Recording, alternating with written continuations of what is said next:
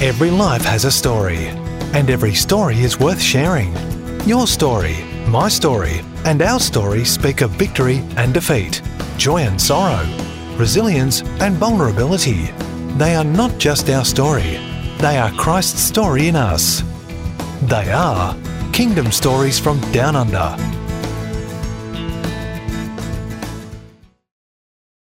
It's always beautiful to hear a story from one of the spouses. It's even more beautiful when you hear the other side as well. Well, last week at Kingdom Stories from Down Under, we had Steve Scrimger. Tonight, we have the amazing privilege to hear his beautiful wife, Rosalind, sharing her life story. I can't wait to hear it. So I hope you're going to enjoy this. Welcome to the show, Rosalind. Thank you. Thank you for having me. Oh, it's a joy for us. I mean, to hear Steve's story and now yours, it's just going to be awesome. Yes, the other side of the coin. I'm so glad you came to do this. So when you go to, let's say you're at a dinner party, Yes. everybody has shared a little bit about themselves and now the focus is on you. And they say, so Rosalind, tell us a little bit about you. What do you say? So I am normally the one that would sit in the background and let my husband do a lot of the talking. He's not at the table this time. He's not at the table. So Steve is very funny. Yeah. I would probably share a story from my background or my family life. How would you introduce yourself? I'm Rosalind. Yeah. I'm a mother of 3. Yes. And I am living my dream life. The life that I thought that I would live when I was a young girl. I'm living in the golden years. Yeah. Yeah. It's. What makes it so golden? I had a dream of what I would envision, and it involved children, involved loving God, being married to someone that loved Jesus, and being in the right place, the right time, and doing what God wanted me to do in that place. And here I am. It's just And feeling amazing. totally restful in that. At ease in that. At ease and also excited for what's ahead. How And old were you hopeful. when you had that dream? Probably from a very young age. Yeah. Yeah, I just been in love with Jesus for as long as I can remember. It's one of So my you grew up first in a memories. Christian family? Grew up in a Christian family. We didn't go to church very much. My father worked mostly 7 days a week. Mm-hmm. He had a business or he was working for someone? Yeah, he started a business before I was born, and it was on our property. Mhm. And we were just hard for my Farming family. or? No, so he has an earth moving equipment business. Yeah. And so he started off fixing machines, and Yes. then he branched out and buying machines and hiring them out to shires and contracting. Okay. Yeah. Wonderful. Yeah. So Christian, my mum and my dad would teach us the word, and we'd sing scripture songs, and How many children? 3 brothers, 1 sister. Oh. Yeah, so big So family. were you really spoiled or you had to be a bit of a tomboy with them? Because it's usually one way or the other. I grew up being tomboy, Yeah. catching up with my older brothers because I'm right in the middle. Okay. 2 older brothers, so I was always... Trying to do what they do. We grew up on a farm, So and so they have motorbikes and used to fix horses? things. No horses? No, we're not a Quads? horsing family. Quads, motorbikes? Yes, Okay. lots of machinery. Uh-huh. And I just love that. And I think one thing that Steve often picks me up, I'm like, oh, that's a really nice truck. Oh, that's gold. That is gold. Yeah, it's not something that people normally think about me, that I like machines. Yeah. Well, there are cars and there are machines, and you're talking about machines because you know the difference. Yes. Most people don't know the difference. Yes. Well, when we started dating, Steve would arrive in his really old Honda that had self-painted stripes on. Whereas all my brothers were in really nice like Mustangs, Corvettes, really nice cars. V8s, powerful. Yes. Muscle Yes. cars. What were you driving? What was your first car? I drew, first was a Holden and then a Toyota. I wasn't on that side of the muscle cars. Okay. No, I was more of a practical person. Mm-hmm. Yeah. Have something that gets me from A to B. What are your first memories of childhood? One of my first memories was giving my heart to Jesus. It was one of my very first ones. And I did it on my own in my room. I had a salvation prayer on a pamphlet I used to get posted to me, little Bible stories that were sent out to children. My mum signed me up and it had lessons on there for fitted to your age. Yeah. And I just remember reading on the back of this lesson that I had and just gave my heart to Jesus. You would have been 8, 9? Yeah. Yeah. Wow. Yeah. It was... Did you tell your parents? I don't think I did. I think I just carried on. And Were the boys spiritual? Were they, or they were more playful and not really thinking too much about that? yeah, more playful. We're in a Christian home, but because we weren't at church every Sunday, we would just go every now and then. They probably got into God a little bit later in life, in our teenage years. Nice. Yeah. Yeah. Any stories of fights with your brothers, or any? Were they tough on you, or were they nice to you? My second eldest brother and I would... Fight a lot. Oh, yes. Yes. We'd have chats about not being... not teasing and me not getting beaten. Did you fight back? Oh, he was way bigger than me. It was more, the younger sister poking the older brother. Okay. Yeah. That's cute. Yeah. But we're all pretty close. All 5 of us live within about 15 minutes of each other now. Oh, so they're nearby. Yes. So who's with your dad's business is still going? Yes. Are they working with your dad? Yes, all 3 brothers work in the business. Oh, that's wonderful. So Yeah. that is very rare. It is. So your dad must be a good man that they stuck around. He is, yeah. He's a very generous man. Mm-hmm. Yeah, one of the most generous people I know. Yeah, That's he's beautiful. just inspired our family to be generous in what God gives us. And he lives with such an open hand. Yeah. And, things aren't his, they're ours. And I just love that. I want that in our family, that what God gives us isn't just it's mine. And but to be open-handed in what he gives us is such a beautiful way to live. Mm. Well, when you're open-handed, you can't really keep anything, can you? It falls. Yeah. But you actually have a choice where you hand it. Yes. And I think that's very important, because that comes back to responsibility, how you distribute, the wealth that the Lord has given you, how well you steward the resources that the Lord puts in your hands. It's such a learning curve as well, stewardship. And as much as we learn in that area, I feel like when we give not just of our time, but, financially as well, God just pours back into us. It's just amazing, the bounce back, and not expecting it, but it just comes in, and it flows out, and he just pours it back into us. It's just... That's right. It's beautiful. Yeah. Yeah, I think it's very hard to get to that place. I don't think many people do get there, because it's so, I think by default, we try to grab things. Yes. And generosity is so big in God's kingdom that it's almost like you got to learn, and you learn it by doing it. Yes.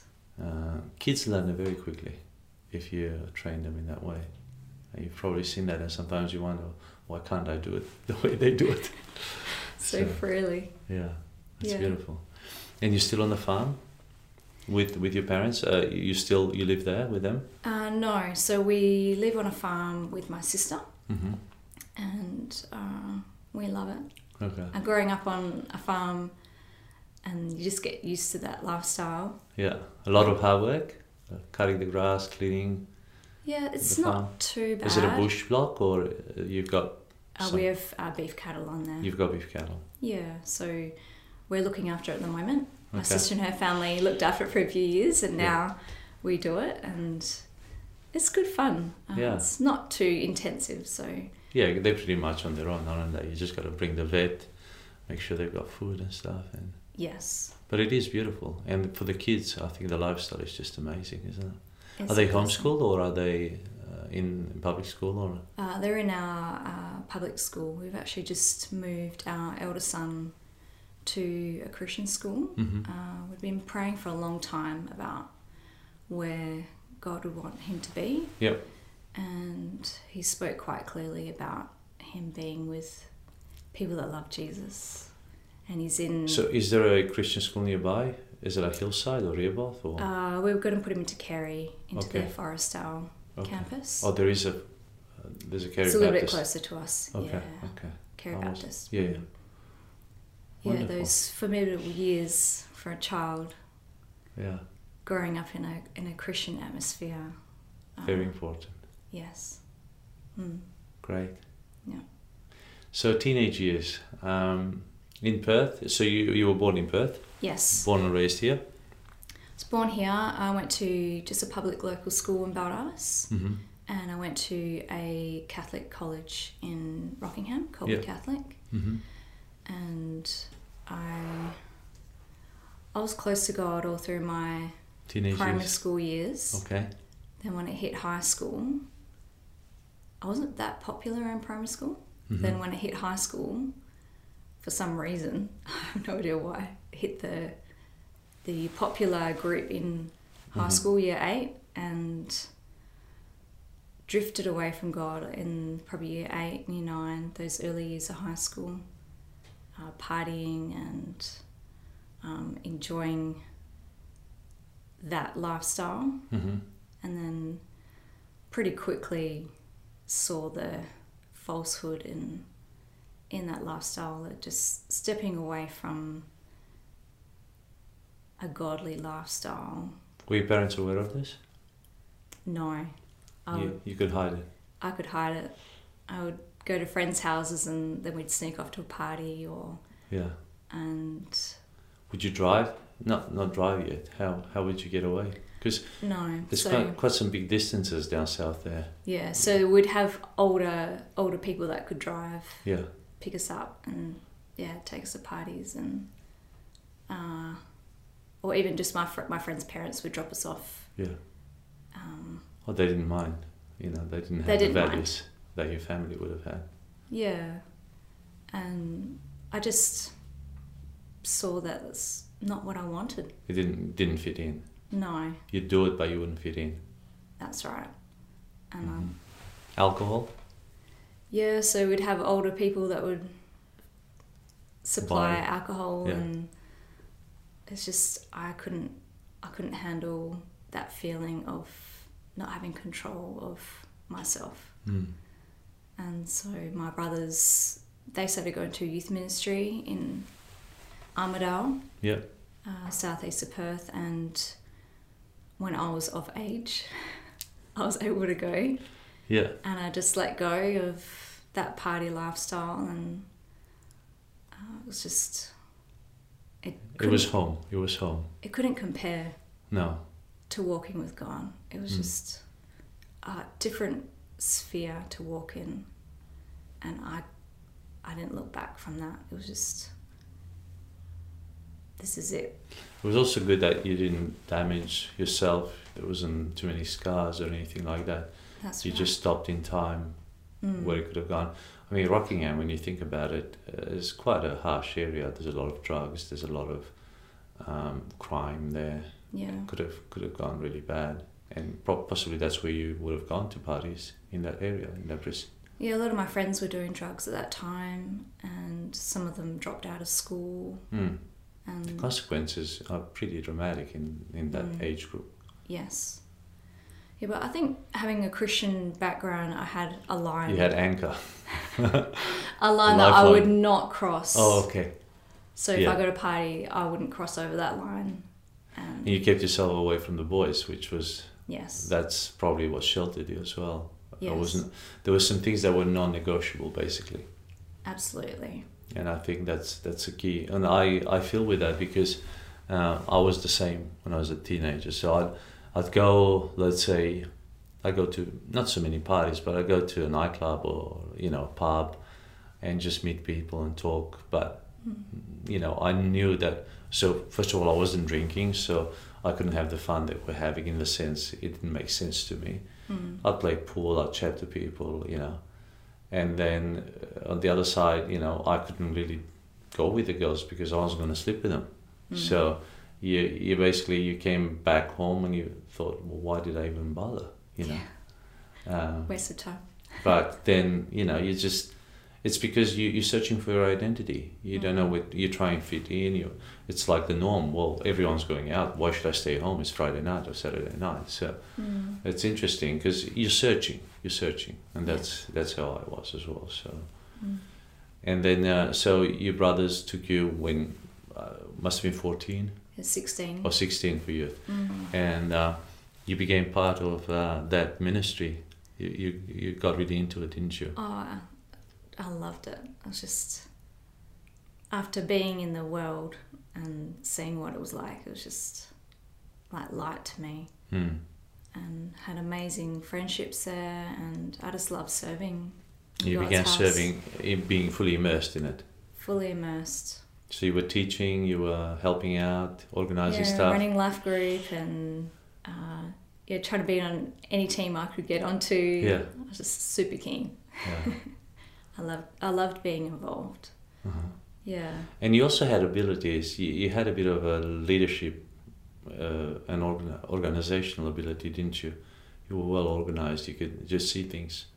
Was that a natural ability, or you picked that up working with Dad, or? It just came naturally, and my youth pastors would call me out to do certain things, and I'd just step up and get it done. And wonderful. I really enjoyed it. I loved running teams, and I definitely learned how to be people focused rather than task focused. Okay. And so having that ability to get a job done and love the people at the same time. Wow. I loved Did you have good mentors around you as well, or? Yeah, excellent. So I was at Champion Lakes, so I had Dave and Ann Reardon were the youth pastors at that time. Yeah. And they were excellent at just raising up leaders. A lot of the leaders that in that ministry are now pastoring themselves and have grown. It's amazing how important that is if there's a strong leadership or people that equip. But they really exhibited how to do family and ministry. They did it as a couple, and they had their boys, and they were all involved in serving the young people. I just thought it was amazing. That's beautiful. Yeah. That's beautiful. That's very inspirational.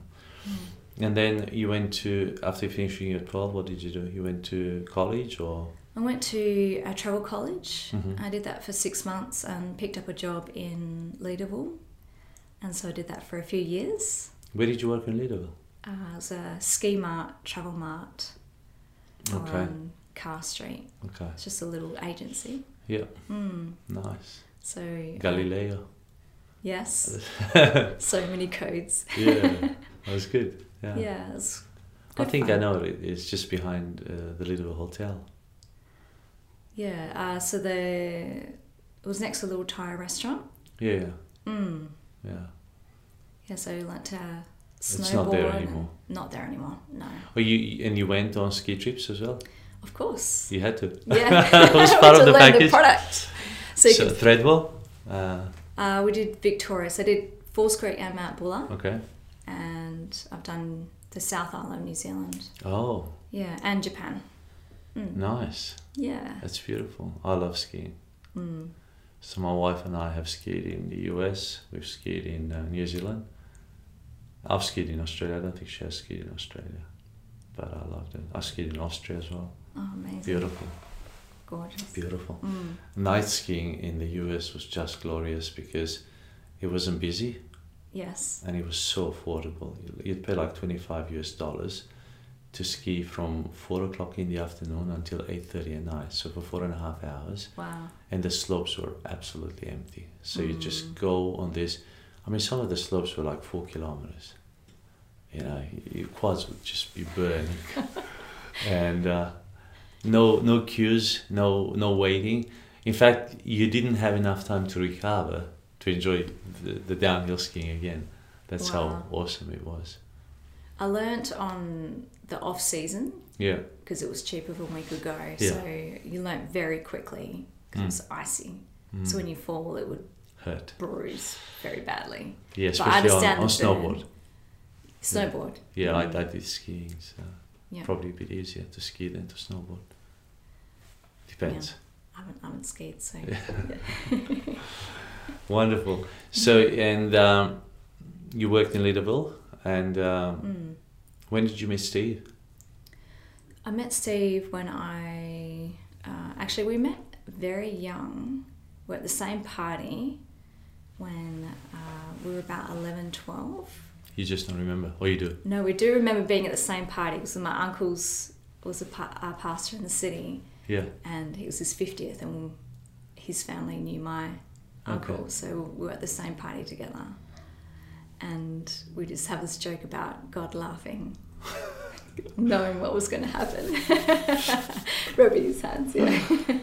You have no idea what's Yes. going on with these kids. So Steve and I met when we were going to a youth conference, and he was just this vivacious young man, and I thought, this guy is way too confident for me. Okay.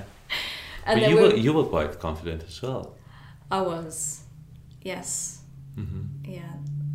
A lot of my friends got married when they were 18, 19 in my church. Okay. So I was 23 when I met Steve, and I was Old by then, in a way. I was on the shelf. And people would say I'd have to marry a very unique person because I had a leadership ability, and I need a very strong person to be able Of course. to gel with you. Yeah. And Steve was that man. Mm. Yes. So we just stayed connected over a couple of years. We bumped each other in the city, and then about 23 we started dating. Could you tell that he was after you, like in the real sense? Oh, Yeah. he was all guns blazing. All guns blazing. So how did you resist all the other boys? I'm sure, being in a church, being amongst young people and going to conferences, I'm sure that many boys would have knocked at the door. I didn't date at all. Pretty much since I started youth ministry, I just was not interested in dating until it was the right time. I really gave that part to God and said, when it's the right time, I wanna know. So how would you decline those people that would have come to you? Just apologise if I'd given any inclination that I was interested. Yeah. Say I'm sorry and I'm not interested, and we can still be friends. Did you build a reputation of not being interested among your circle of friends? I guess enough for when Steve came along, people were surprised that I was even pursuing that sort of thing. Mm-hmm. Yeah, and Because your friends would have known you. So if somebody would say to your friend, "Oh, I want to get in touch with Rosalind. What do you think? What I should do?" I'm sure your friends would have said, "No chance," Or what would they have said to you? Oh, I think you can have a chance.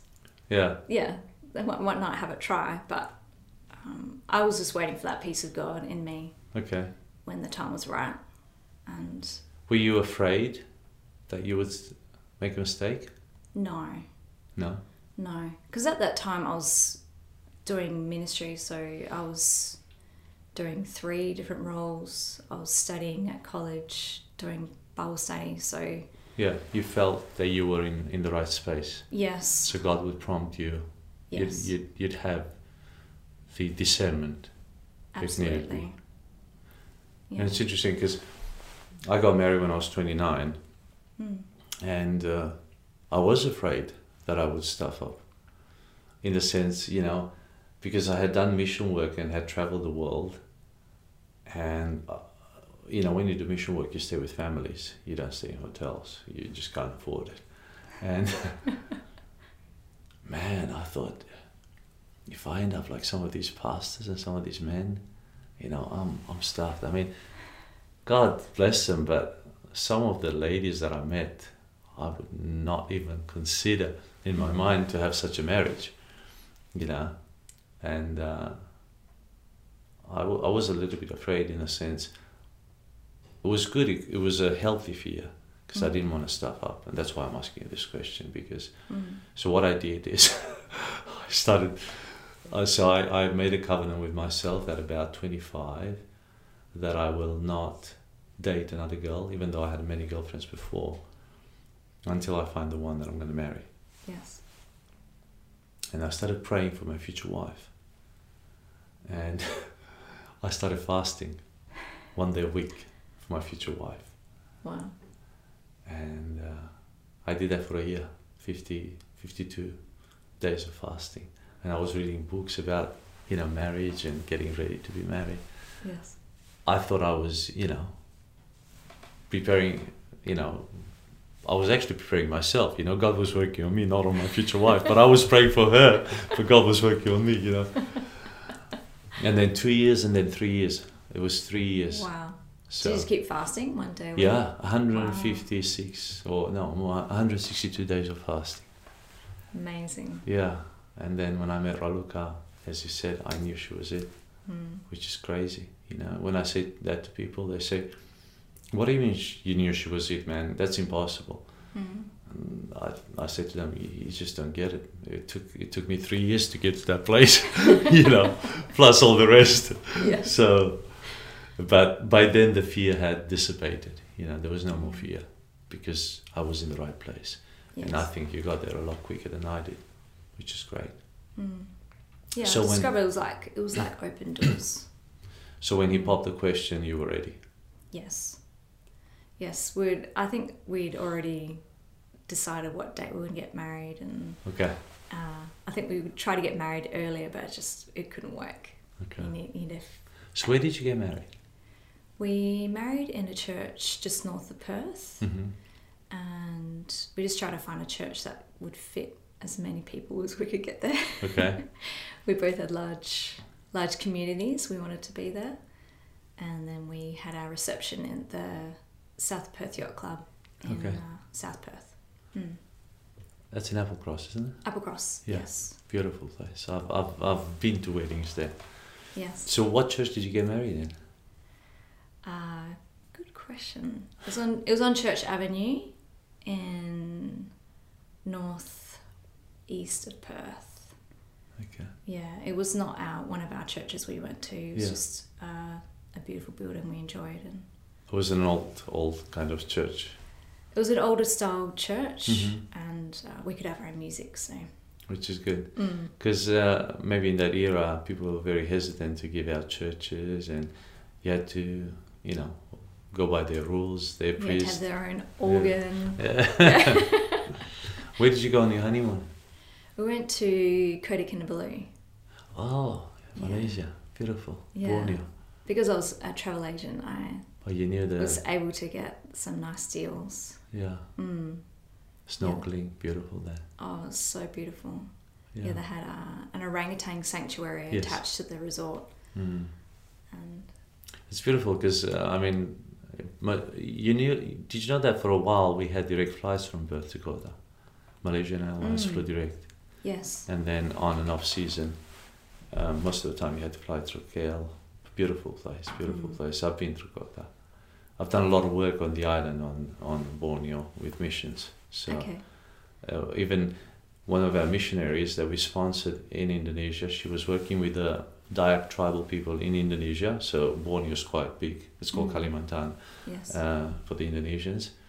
And I used to say to her, I'm going to sponsor you to go on holidays, so you got to go to Kuching and Kota Kinabalu every 2-3 months for, 3-4 days. Beautiful. And I'm going to pay for you to stay in a 4-star resort and just, have air conditioning and relax and just detach yourself from the ministry. And she felt so guilty to do that. Wow. But it was so good for her. Because those places are really, really nice. Yes. So how long were you in Kota? We did 10 days there. 10 days, beautiful. Beautiful. Yeah, we loved it there. And we then, love the tropical holidays. Yeah. Yeah. You've been back? We haven't been back, but we've done quite a few. So because you work in a travel agent, you could go quite easily in a lot of places. Yeah, and Good stay at deals. really nice places at Nice. cheap prices. Yeah. Well, you did well because now with COVID you can't travel, so at least you banked up a bit of Yes. holidays and some photos for that. So That's true. fine. You didn't fall pregnant for a while, and that was you wanted to have children, didn't you? Quite early, and it didn't happen Yeah. for a few years. Yeah, so when I was about 20, I was given a diagnosis that it was going to be very difficult to have children. Mm-hmm. And when the doctor gave me that diagnosis, when he left, I just had the peace of God just fill that hospital room. Mm-hmm. And that promise of everything is going to be okay. And we just held on to that despite, the setbacks of wanting to have children and Yeah. trying for years and not being able to have them. Mm. It was an epic journey, and we just stood on God's promises. And I think infertility is such it's a topic that's not talked about in church very much, and I think a lot of families do face it, and it's heartbreaking. Yeah. And to really journey through with God and to know Him in those places, in the valleys, and in those times when we're not getting what we want, even though you've said it, and to hold on to Him, it creates a depth in you that you didn't have before. Yeah. And when you walk with God in those really hard valleys, and it's a beautiful thing in that suffering that we have with Him. It creates compassion in you for others. Yeah. It makes you more human, doesn't it? Absolutely. Everyone wants to be spiritual, and God says, I want to make you more human. Yeah. I think to be fully godly is to be fully human. Do you understand what I'm saying? I mean, to understand the rawness of life and the difficulty of it all and the miracle of life. Because in effect, everything is a miracle. The fact that we're here is a miracle in itself.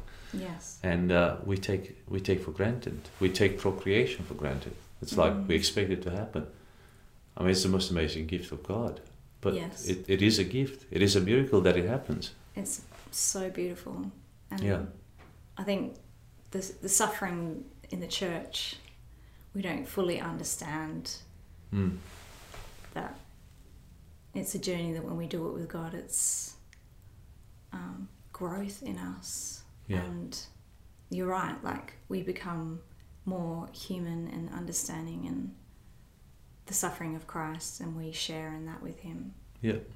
It's a special union that happens in those times, and unless we walk through them, we'll never truly understand. Yeah. I mean, Amit, obviously, and the suffering that he's gone through. And we had him here at Kingdom Stories not long ago. And the way he shared, and I mean, he battled cancer.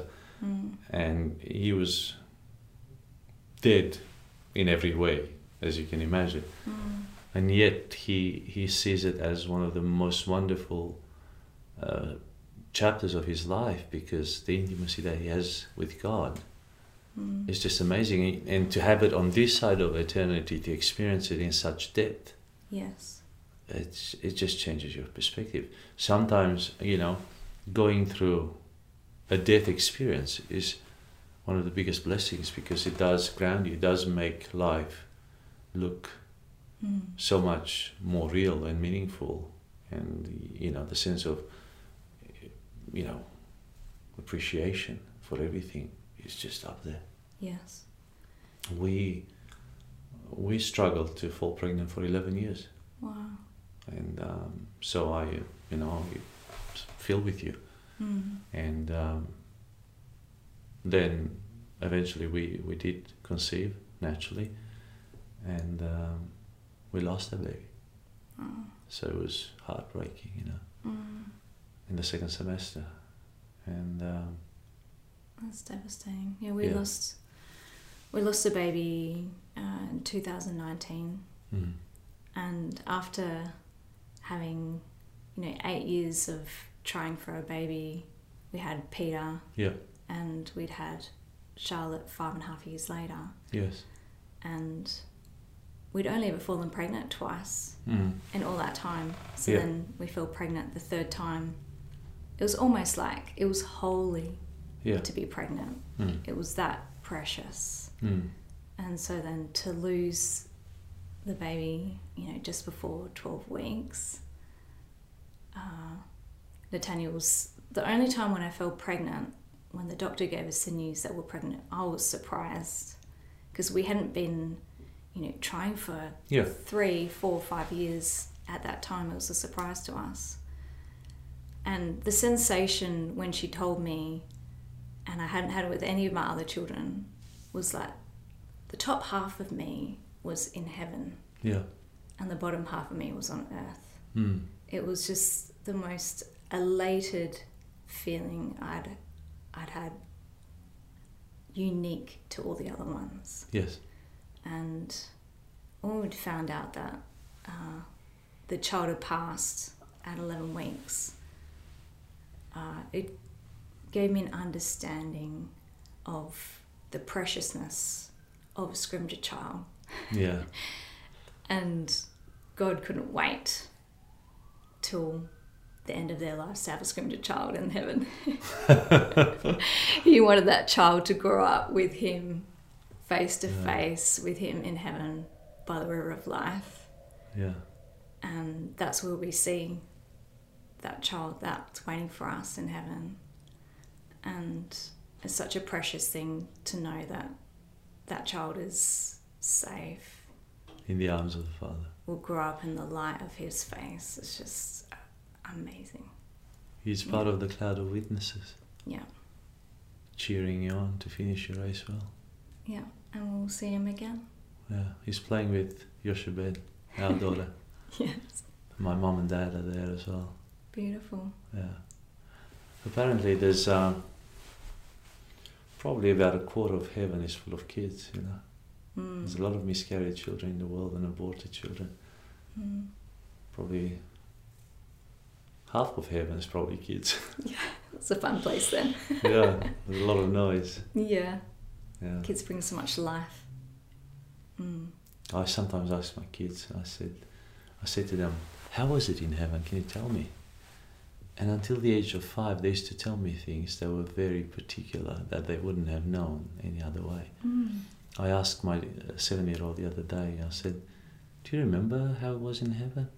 She said, no, I don't remember anymore. Oh, beautiful. Yeah. We were on a trip in Queensland, and we were at the end of the trip, and Stephen had been praying. It was at night time. Yeah. I had gone to bed and I was just reading my Bible, and Steve was praying for our daughter. She was about 1 at that time. Just praying over her future and her husband and who she'd have in her life and her kids, and Steve just felt God was just like bringing gifts and giving them to her as he was asking her. Yeah. And then he went and prayed, and God was like, if you pray for another half an hour, I'll reveal myself to you. And so he prayed, and in that time he fell asleep, and then he got up, and then he came to bed. And I just would have been reading the Bibles talking about stealing God's glory, and we just spent some time together just repenting for times when we'd stolen God's glory in our family and what he's been doing in our family. Yeah. And so the next day we're driving to the Daintree rainforest. Yeah. And we're talking about our dreams. We both had dreamed that night, and Steve had a dream where he'd met a person that he'd connected with later on, Mm-hmm. and they're doing some kingdom work together. Yes. And in my dream, I'd had a person in my life that had persecuted me as a Christian in high school, and in the dream was an angel, and I was interpreting the symbols on this angel to him. And as I was speaking to him, he was being transformed into his fullness into God. Yes. So he would not be just a baby Christian, he would be instantly serving the kingdom. So we're talking about our dreams in the car. Yeah. And in the back seat, my son pipes up, oh, I went to heaven last night. And then our son Peter just starts to disclose what happens. And because of what had happened to us, we'd had these incredible dreams. And then the way he described it was like he was reading from the Bible. Yeah. And the words that came out of his mouth were not of a 6-year-old. Sure. Talking about holiness. And he described the way that God spoke to him. And Yes. he sat on God's lap. Yeah. And when he sat on God's lap, he couldn't see God at first because he was so bright. And then God let him see him. Yeah. And just the way a child describes heaven. And he said he sat on his lap when he was on the throne. And he said all the bottom of my legs was full of light because I was sitting on God, and he is light. Yeah. And then he described about eating. He said as soon as I was hungry, God brought me a sandwich. And he said it was delicious. It was like all different flavors at once. Wow. As he ate this sandwich. So there's bread in heaven. It was beautiful. Yeah, Wow. it's just the encounters that he had there. It just, when you're having a bad day, It changes everything, doesn't it? you just think on him, God, full of light, Mm. and the words he spoke over our son about who he is and who he will be. At such a young age. Does he still remember it? Yes, we talk about it often. So That's we wrote it down, and actually when he was talking about it in the car, we quickly Recorded. recorded on our phone Good. just to a snapshot. Yeah.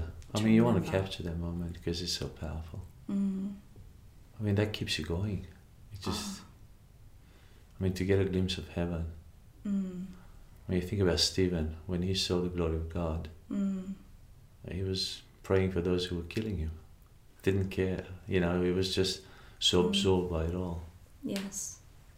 That's Yeah. amazing. So we saw the angels in front of the throne. So thousands of angels worshipping before the throne. Wow. And then he saw the warrior angels, he called them. Yeah. And they had special swords for fighting the devil. Wow. So whenever he's, having a bad dream or we're having a bad day, Yeah. you He just reminds think you. of Or you the think. warfare, Yeah. that is going on that we don't see on our behalf. Yeah. Man, that's beautiful. Yeah. And it's nice that this revelation came through your son, not just through you or Steve.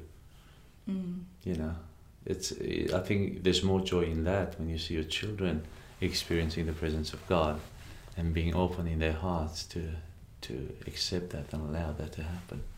Oh, It's another dimension, isn't it? Another level of joy. It's so beautiful to see them encounter God in that way. It's just so precious. That's good on you. I mean, good on you, Steve, because you facilitate that. I mean, I think every parent wants that, but It's in the relentless of every day, in pursuing God and creating that space for Him, in worshipping and serving Him, and then those things come as a byproduct of, our positioning in Christ. And just the language of God speaking to a child, and for us to lower ourselves as parents, to be able to make it understandable for them. It's interesting. I recently led a CEO of a company in Europe to the Lord. I've been coaching this guy for almost 2 years. Wow. And eventually I led him to the Lord. Beautiful. I started off as positive psychology coaching and finished in spiritual coaching and then salvation coaching. And I don't know what it is now. It's equipping, it's discipleship coaching. But he said, what Bible college should I go to? What should I do? And I said, go to the library and start reading children's storybooks about Jesus. Wow. And he said, why? I said, because they're the most beautiful stories you'll ever read about the Lord. I want you to fall in love with Jesus. I said, you don't need the thick theology. You don't need the, Matthew Henry's commentary on the Bible, even though it's wonderful and maybe one day you will get there. Yes. Just read, I said, kids' stories. Read the Bible, the story of children. I love that. Because if you can receive the gospel and the kingdom as a child, that means you'll get there. Yes. That the softness. others, the others mean well, but they make it harder. You got to get your head around it. So there's so much knowledge. I love reading children's stories. Like they just, for me, they help me.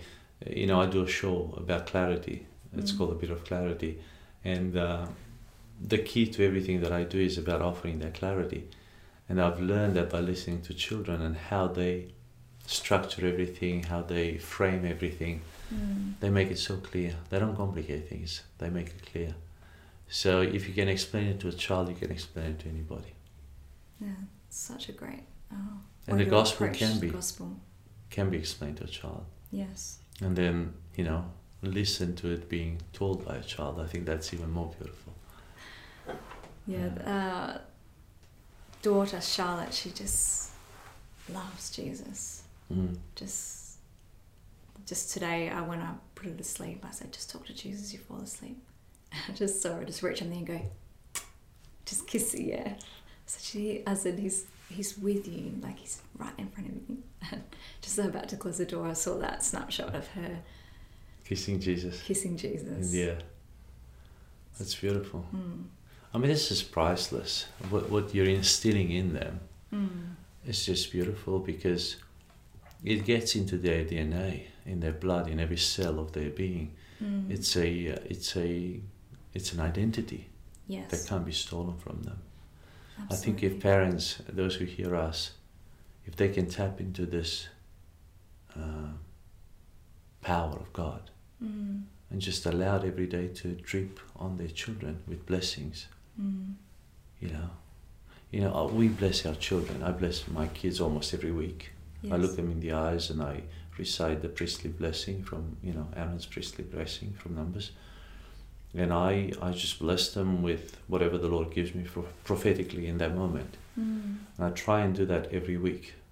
And I thought to myself, if I do that every week for 6 years, that means they heard their dad blessing them 300 times. Now a child that has heard his or her father bless them 300 times will have an edge, a spiritual edge in everything they do in life. Their identity, their love, their assurance, their stability. I mean, we just invest in them, the love of God. Yes. And it's so simple to do, but so difficult to do at the same time, because the whole hell comes against you. When you want to do that, everything will come against you. But if you're able to just resiliently carry on and go for it, whether you feel like it or not, the results are endless. It's just beautiful. Yeah, it's try and instill in our kids that they have the world at their feet and to be good stewards. What touched me very much was a good friend of our family. They're German. Oh, she's Australian, he's German. And when they introduced their boy to me, he's 4 years old. At the time, he was 4 years old. And he would say, "This is Yuri, and Yuri loves Jesus." And you know, when I meet most other parents, even Christian parents, and they introduce their children, they would say, "This is Peter, and he's good at basketball." Or "This is Joy, and she loves dancing." And they will have an action or a hobby or something attached to it. But this scenario of Rudy, who's my German friend, when he says, "This is Yuri, and he loves Jesus," I thought how powerful that is. Yeah, beautiful. You know, at the age of 4, when the child knows that he loves Jesus, what an identity. What an identity. Beautiful. It's not performance-based. It's not worldly. It's just It's who we heavenly. are. Yeah. And I think, you know, as parents, I just pray that we get it. You know? Yes. Yeah. You know what I mean? That we get it. Grace to get it, yeah. Because you don't want to miss it, you know. I mean, I meet so many parents who regret that they haven't done enough for their children, or they haven't said enough, or they ignored that, those early years. And they live with so many regrets. And I don't want that. Yes. I don't want that. So I feel very responsible. And I know I still make mistakes, but we don't stop there. Yeah, that's right. You're always learning, especially as they grow, to always be prayerful about what to do next. Yeah. Yeah. So what's next for you? You have 3 beautiful children. You're writing a book. Yes.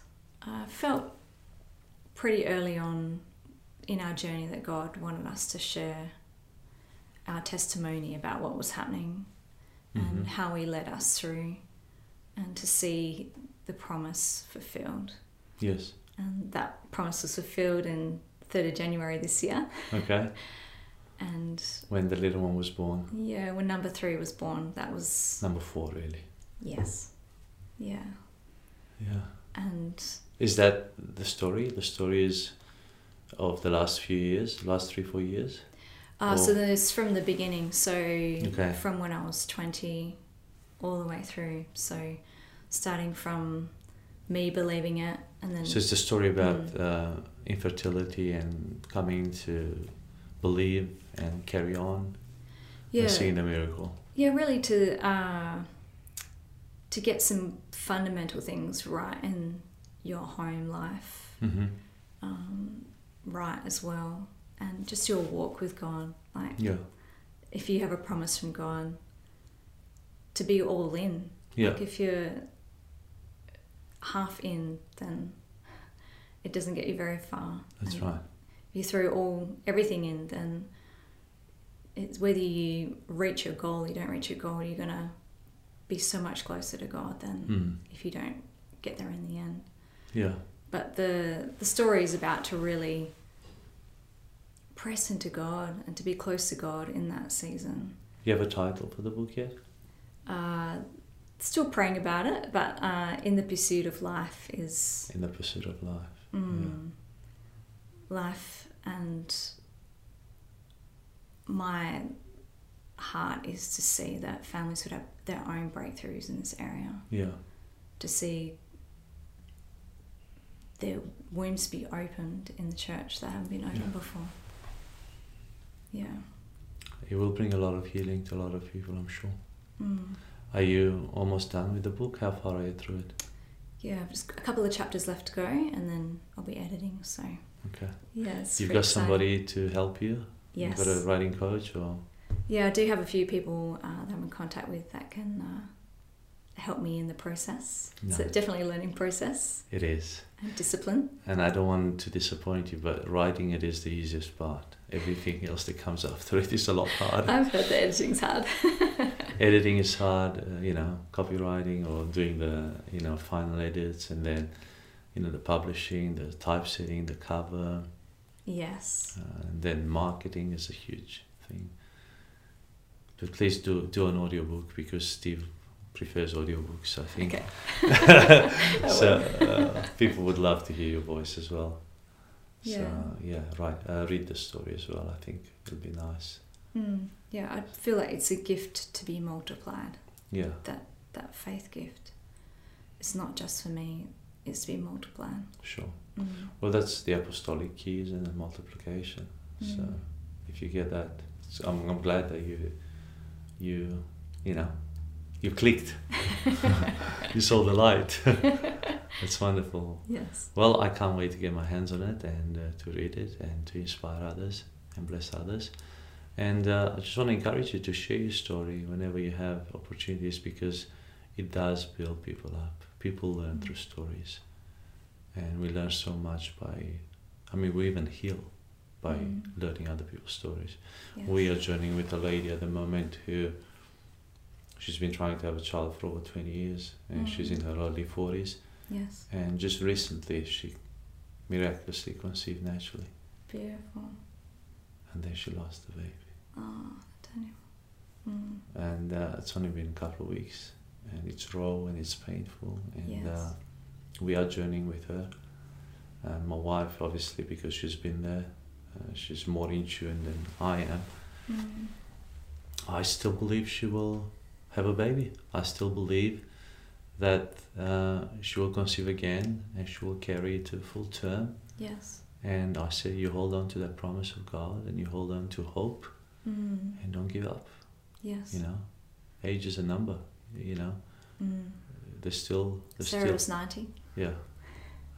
I don't want this particular lady to wait until 90.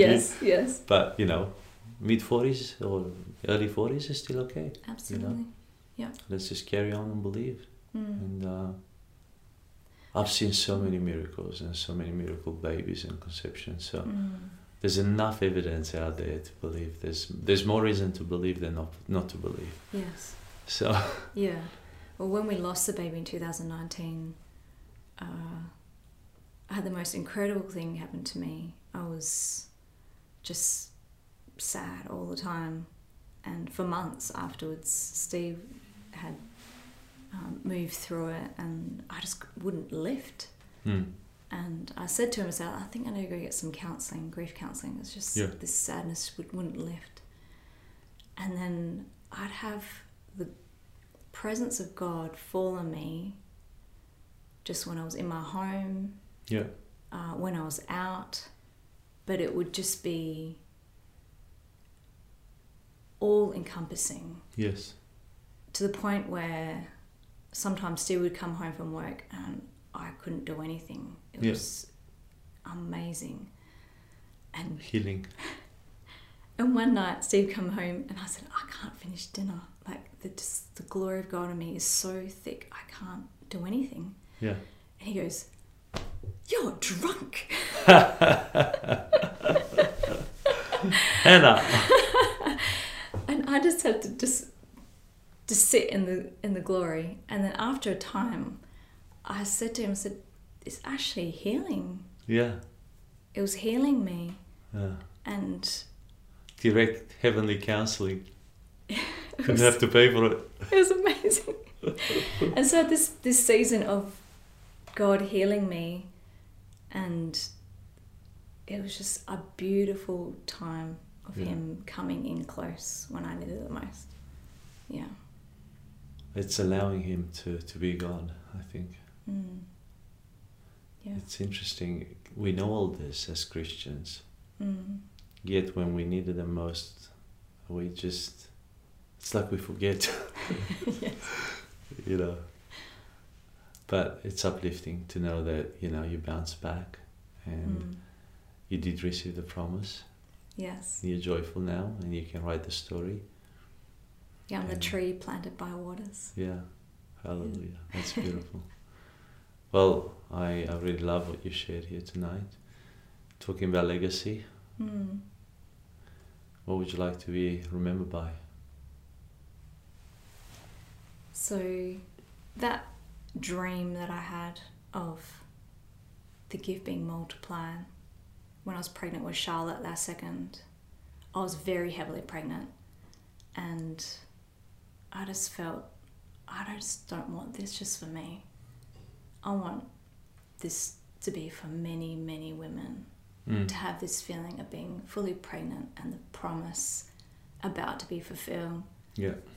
And that's my dream, is to have many women have that breakthrough in their own families. Yeah. And to know that feeling of God's gift inside of them. Yeah. And to hold it, and to have it running around in their home and talking back at them, that gift of God in their families.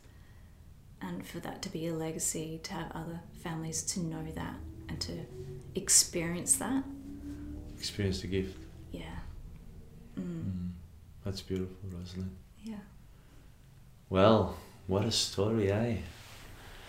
I'm sure that among the many people who are watching this or listening to the podcast, there are people who are still waiting for the promises of God, especially for children. Well, we pray that you will experience the gift in your own home, in your own family, and you will see this miracle happen for you as well. It's happened for us. We have 4 children, 1 in safe deposit in heaven. Rosalind has 3 here and 1 in heaven as well. Don't give up. God can and God does perform miracles.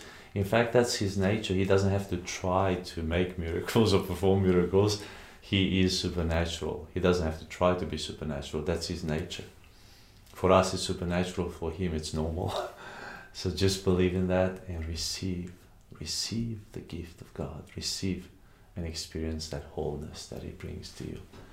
I pray that this really blesses you and inspires you and gives you hope. And when this book comes out, you'll be able to read it or listen to it to build even more faith into you.